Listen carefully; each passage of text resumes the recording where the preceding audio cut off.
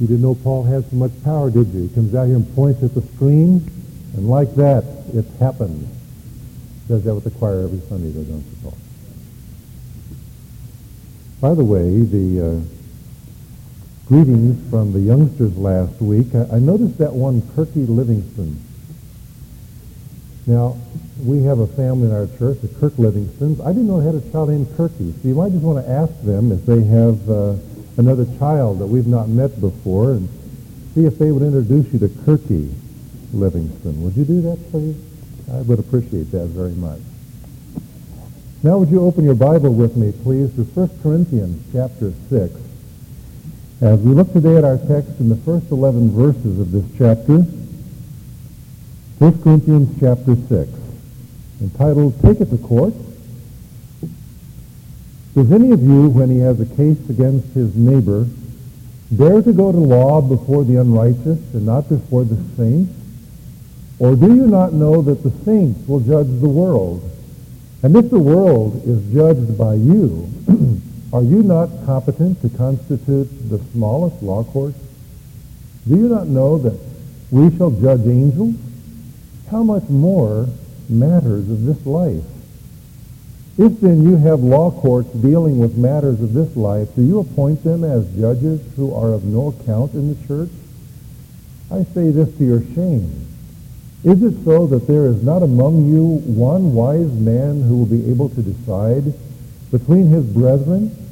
That brother goes to law with brother, and that before unbelievers?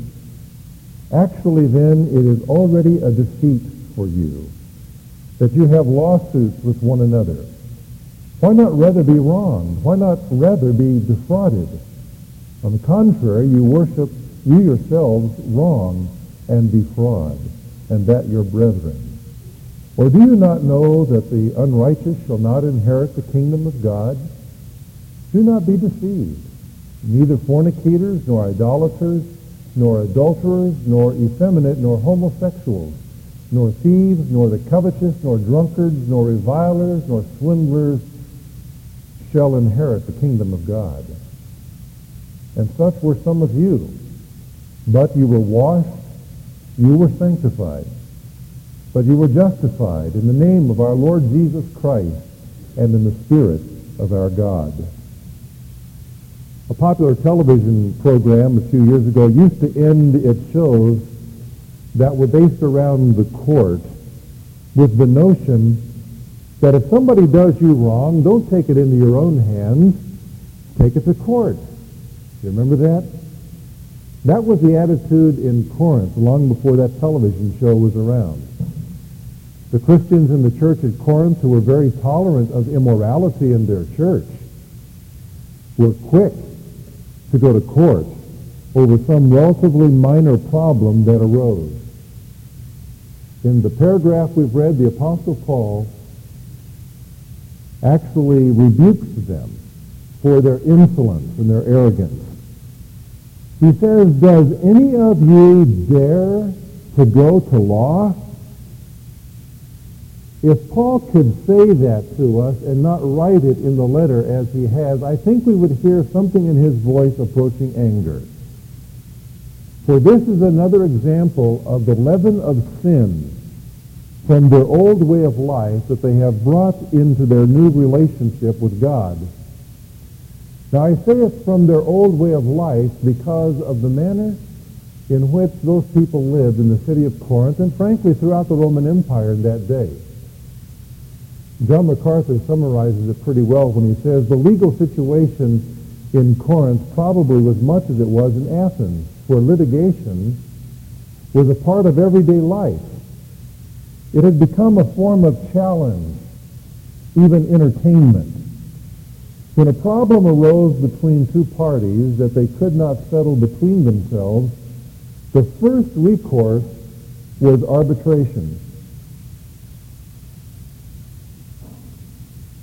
Each party was assigned a disinterested private citizen as an arbitrator. And the two arbitrators, along with a neutral third person, would attempt to resolve the problem. If they failed, the case was turned over to a court of 40. who assigned a public arbitrator to each party.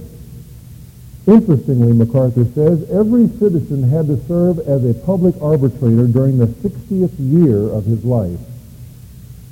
If public arbitration failed, the case went to a jury court composed of from several hundred to several thousand jurors.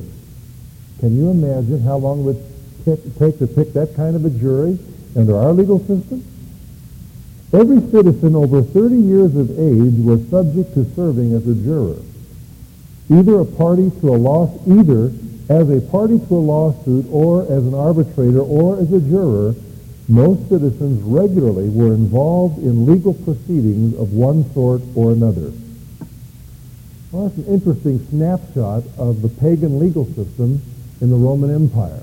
Very weighty and complex and far-reaching, and one in which many people were involved.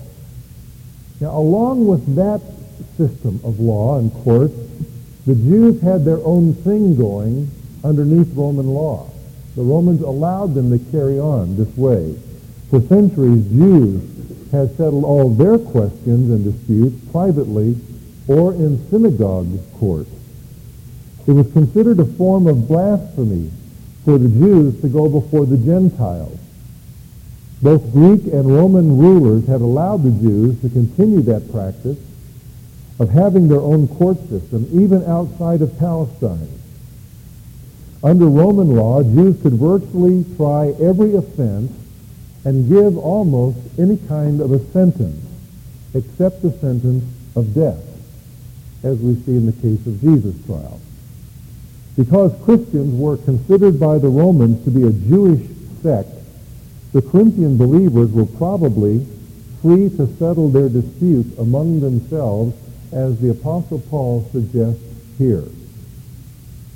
What I want you to grasp here in this paragraph that we've read is that believers are called out of the world to a lifestyle that is distinctive and holy. The Apostle Paul in chapter 5 dealt with the matter of immorality in the church. Now he goes on to deal with another kind of leaven, of sin that was in the church. It was the disgraceful kinds of lawsuits that they were bringing against one another as an expression of their selfishness, showing that their lifestyle was unfit for that of a child of God.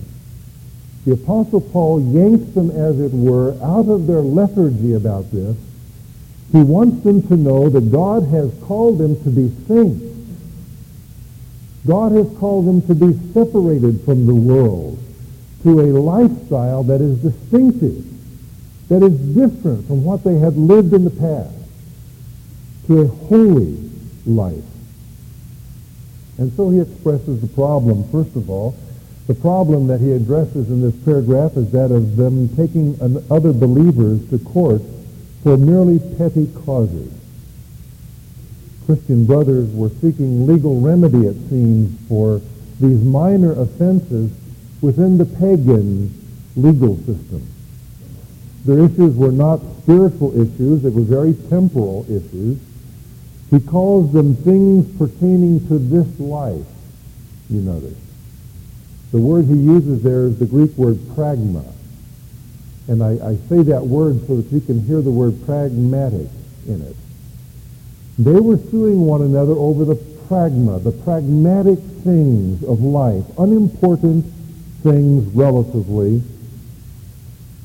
And while Paul does not belittle the secular courts here, while he does not show disrespect for the pagan court system, he shows that the believers have no reason really to take these things to that system. So what were they to do? Well, he tells them what they were to do. They were to set up their own systems to handle these kinds of issues. He warns them that if they went out to the pagan court system, there would be certain detrimental results in their lives, at least 4 of them. The first result was that it degraded their testimony. We see this reflected in what he says in verses 1 and 6. He says, how dare you go out there before the world, as it were, and air your dirty laundry. It degrades your testimony to do that as believers in Jesus Christ. Imagine how the unbelievers would have interpreted their actions. A second result of their taking their issues to court was that it exposed their greed, as he suggests in verse 8. He says, you yourselves wrong and defraud your own brothers. You do wicked things, you wrong them, and you cheat them. It exposes your greed. The third result of their taking their issues before the court is that it dishonored their position. Verses 2 through 5, where he reminds us, in essence, that the saints have been seated with Jesus Christ on his throne and identified with him in his position as the ruler. And he says there is coming a day when the saints will judge the world. That's the position that we've been given in Christ. What Paul is saying here seems to reflect the return of Jesus Christ when he comes again, that we will share with him in judging the world and sitting over it. As it says in Revelation 20 and verse 4, I saw thrones, and they sat upon them, and judgment was given to them. Jesus says regarding the apostles in Matthew 19, truly I say to you that you who have followed me in the regeneration, when the Son of Man will sit on his glorious throne, you also shall sit upon 12 thrones, judging the 12 tribes of Israel. And not only is that true of the 12 apostles, but by extension it seems to be true in some sense of every believer. For them to take their brothers to court was to dishonor their position. He says saints are also going to judge the angels. Now this is not mentioned anywhere else in the Scriptures, only a brief reference here. It's hard to understand exactly what Paul is saying. Is he talking about saints someday judging the holy angels of God? Well, we wonder, why would they need to be judged? Are they not always perfectly obedient to their Creator? Then is he saying that we will someday have a part in judging the fallen angels and judging demons? That seems to be the better option of the two. It does say that the Lord has not spared the angels that sinned, but has cast them into hell and committed them to the pits of darkness reserved for judgment. Talking there in 2 Peter 2:4 about the particular angels, but all of the fallen angels will one day face judgment. Perhaps that's what Paul has in mind. But his point is, look, Jesus Christ has given you a position of dignity. You yourself are destined to be a judge. Now why, as one having that position, would you degrade it by taking your issues before the pagans? And then there's a fourth result that he gives for their error. When you do this, Paul says, that is, when you take your case to the courts, it defeats your case anyway. You're already defeated when you get there, verse 7. You've already suffered a loss. Oh, yes, I know one of you may win the case and the other lose it, but you have both been diminished spiritually. And therefore you have both had loss of respect and fellowship and your testimony. And so you're already defeated. And so Paul lays out for them what he believes are the disastrous results of the problem that they were having in that city, in that church. Secondly, he lays before them his proposal. He tells them what they can do as an option. The proposal is, in the first place, to settle with arbitration. The last part of verse 5 suggests this. Some of the language in the middle part of the paragraph is a little difficult to translate, not only to say interpret. But what Paul seems to be saying in verse 5 is, look, you can't appoint arbitrators among yourselves. In verse 4, there seems to be a bit of sarcasm. He says there, it seems, that it's better to have even the weakest member of the church settle disputes than to take the issue to the court. He says you're better off with even the weakest one among you setting in judgment rather than taking it out there to the pagans. Now, why is that? Because the pagans have no appreciation for the spiritual realities, for what's really behind some of the disputes. And so he says even the weakest among you could be the arbitrator. So he seems to be saying here, isn't there at least one wise man who can stand up and judge and make a decision between his brethren? But he says in verse 7 in his proposal, suffer loss if necessary. Settle with arbitration, but if that doesn't work, then suffer loss if necessary. I don't think Paul is really saying in verse 7 that we ought to have a separate church-related court system. But what he is saying is that the church may appoint mediators who can make declarative judgments. They can't make punitive judgments, but they can declare who's right and wrong and what would be the righteous way to settle it. And he says even if that doesn't work perfectly, it's better to experience the loss or the wrong that might come out of that, if need be, and to keep harmony in the church and your testimony before the world rather than taking it to the court. The basic problem that underlies this whole thing is that the Corinthians were demanding their rights, their personal rights, rather than yielding them up to God. Paul speaks about that essentially in Romans chapter 12, where in the middle of that chapter he says, look, don't take vengeance for yourself, but the Lord says, vengeance is mine, and I will repay. What Paul is essentially saying there is, give your rights to God, and let God justify you in his time. If there is to be punishment, if there is to be vengeance, then let the Lord be the one who brings it, not you. Let the Lord take care of your rights for you. How that flies in the face of the culture that we live in today, where if you are a real American, you will demand your rights. Whether it be on the highway as you're driving, or it be in the court system, or it be in the workplace, you demand what's yours. You've got it coming to you. And if you don't get it, somebody else will. And there's all kinds of other little cliches that people use. But Paul isn't saying here that we ought to lie down and be the rug for everybody either. But he is saying when it comes to your enforcing your personal rights, just give them to God. And let God bring about your righteousness. Let God vindicate your righteousness. Let God show that you're right in his time. The proposal is, settle with arbitration. Suffer loss if necessary. Now this brings a question to mind. If you're thinking through this chapter with me, you may be asking the question, is it always wrong for a believer to go to court? I'm talking about the pagan court. Is it always wrong for a Christian to go to court? I believe the answer to that is no.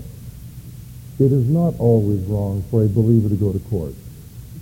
Charles Swindoll has 4 helpful guidelines that will direct our hearts as we think through the issues that we ourselves face. These are guidelines that I offer to you today, not only for your sake, but for the sake of someone that you might counsel. Swindoll says in the first place, we might go to court when the dispute with a fellow Christian is not related to the local church. Secondly, he says, we might go to court when the motive is not pride, and I might insert, or greed, but justice. Thirdly, he says we might go to court when the issue does not bring shame to the church of Jesus Christ in the eyes of the world.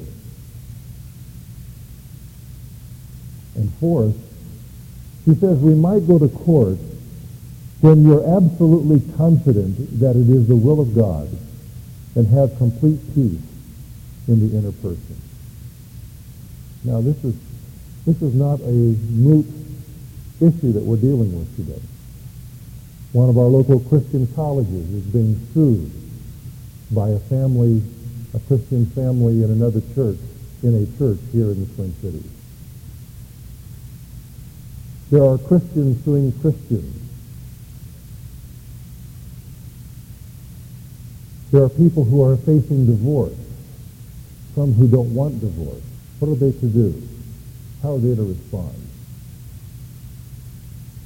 What do you do if you have an accident, let's say, at a brother's house, and in order for his insurance policy to pay off, you have to sue him? I mean, these are issues that people face. Well, these guidelines can help you think through what your response ought to be. It is not always wrong for a believer to go to court. Frankly, I think it ought to be rare. It ought to be extremely rare. But there are times when we have to. You see, what was happening in the church in Corinth, and that which Paul was addressing, was an abuse of lawsuits. So they were simply playing a game in some respects, taking one another to court almost for entertainment, or to enforce their personal rights over little petty things that didn't really matter. And that's what Paul is rebuking. And notice how closely he ties this together with immorality. He moves from one right to the other.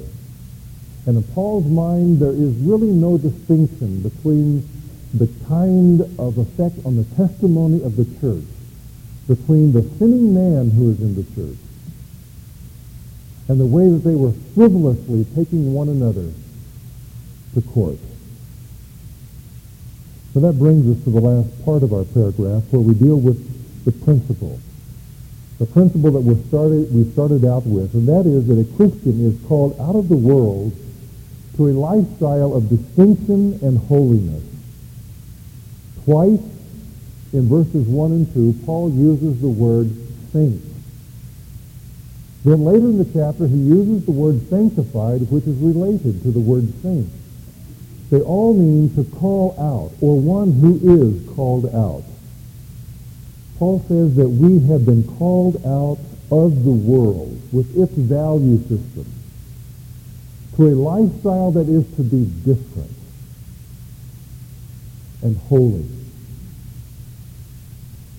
You notice that he says that no person who is characterized by an unrighteous lifestyle will inherit God's kingdom. That is, will enter into the sphere of salvation. And he gives a list of 10 specific lifestyles, the way that people were living in that day and which people live today.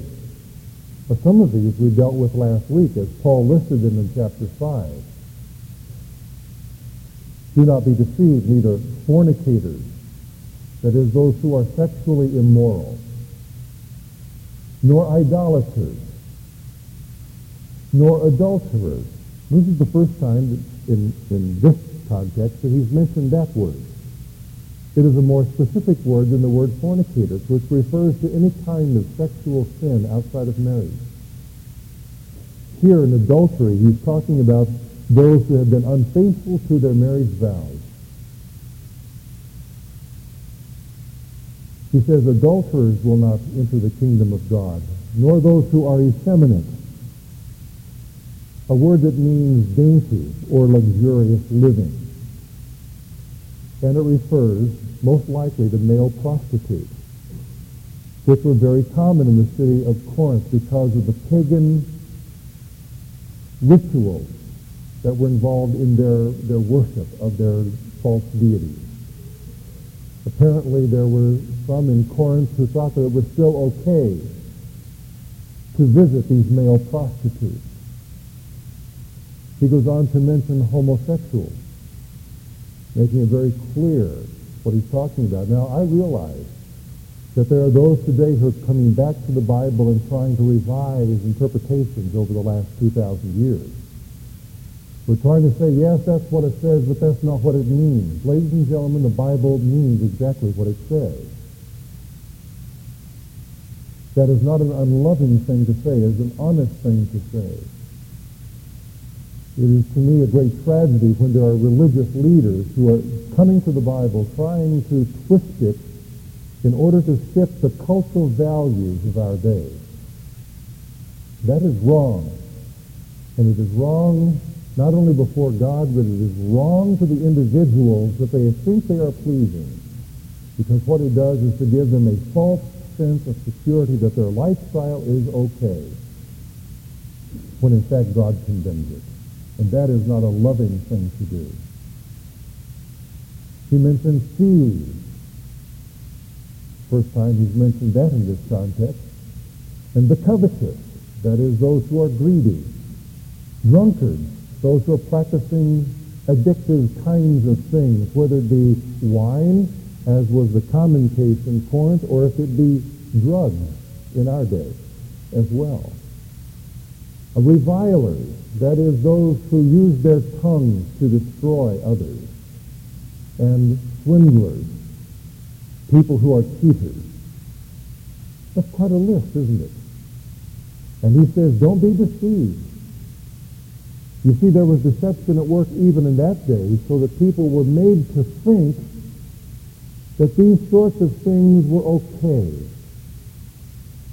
But God says people who do these things will not be saved. They have never entered into the portals of salvation, and their unrighteous lifestyles show this. Does it mean that a Christian can't be a thief? Well, he can't be a thief. He may steal. A Christian can still steal. A Christian can still get drunk. A Christian can do any of these things, I suppose, as an isolated act. But he cannot and he will not do them as a lifestyle. For a lifestyle reflects what the heart is, you see. An act may reveal a flaw in the character. An act may reveal a moment of disobedience in a person's life. But when we talk about a lifestyle, we're talking about something else, and that's what Paul is dealing with here. And he says anyone who is living out an unrighteous lifestyle characterized like these things is not a Christian, has not entered into the kingdom of God.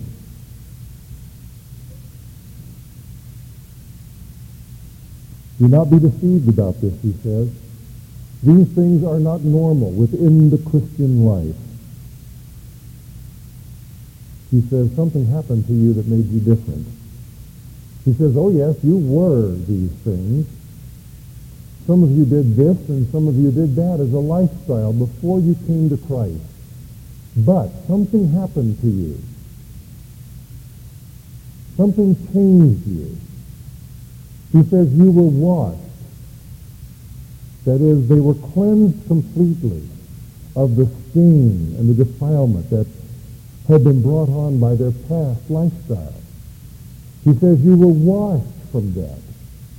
Not only that, he says, but you were sanctified. That is, you were set apart from sin for God. God gave you a new position before him, a holy position, so that now you can live righteously in his eyes. He says, but you were justified. That means you were declared righteous in God's eyes. God made a legal decision about you. He made a decree. He cleared you of your guilt before the law. And he says all of this was done in the name of the Lord Jesus Christ. That is, with the authority of Christ. Christ himself brought this It's unquestionable. It's irreversible what he did for you. You were washed. You were sanctified. You were justified. He says, how then possibly can you think to go back to the lifestyle that you were a part of? No, he says, you are in the Spirit of God. The Spirit of God has made all of this a reality to you. And now if you fall back into your old ways, the Spirit of God is going to be there to convict you of your sins and to bring you back. That's why I'm saying this morning that the point he's making in this paragraph is that those of us who are called into Christ's kingdom are called to live with distinction and holiness. There's a certain dignity that befits the position that we have in Jesus Christ, and we are to live that out in the world. And to think otherwise is absurd. It's ridiculous. God has called us out from the world society to belong to his new society. And so the question that we have to ask ourselves this morning, whether it be the example of lawsuits or it be the other potential applications that he mentions in the last part of this text, are we making the choices about our behavior that are consistent with who we are? For you see, we have a choice to make about how we live. The unrighteous do not. They are captivated and enslaved in lifestyles of sin. But something has happened to us. We're different in Jesus Christ, and now we have the ability to choose to obey God. And on the whole, the Christian will. He may fall back now and then as events or occasions in his life, but on the whole, he will have a lifestyle of obedience to God. What are the decisions that you're making? When an opportunity comes to you to go back to what you were before, are you choosing to say no to that and yes to obedience to Jesus Christ? When the devil comes knocking at your door with a temptation to say, come on, you remember how much fun this was. Can you at that moment, by the Spirit of God, say, no, I have been called out of that, to belong to Jesus Christ, and I want my life to be different. What Paul is saying to these people is what he is saying to all of us today. Stop living for things that you have been saved from. Let's pray.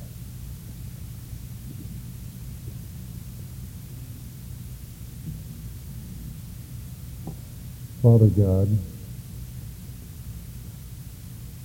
this message cuts across the heart of each one of us.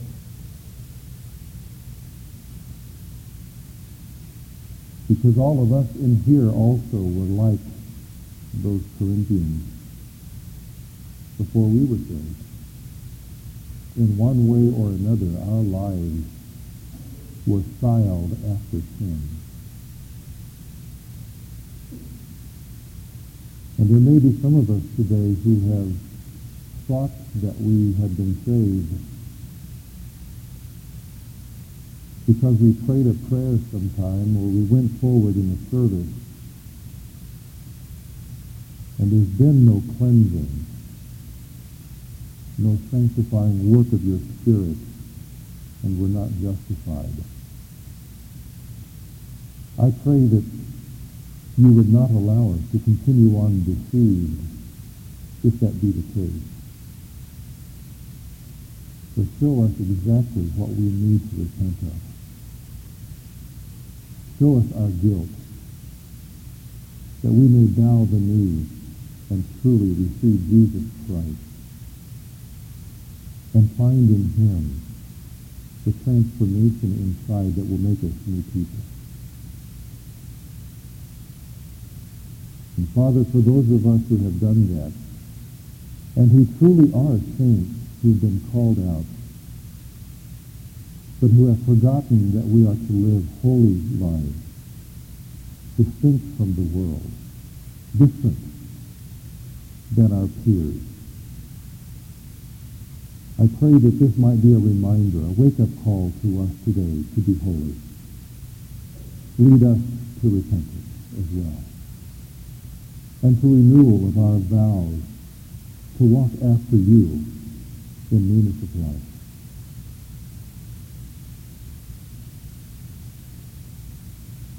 In Jesus' name I pray. Amen.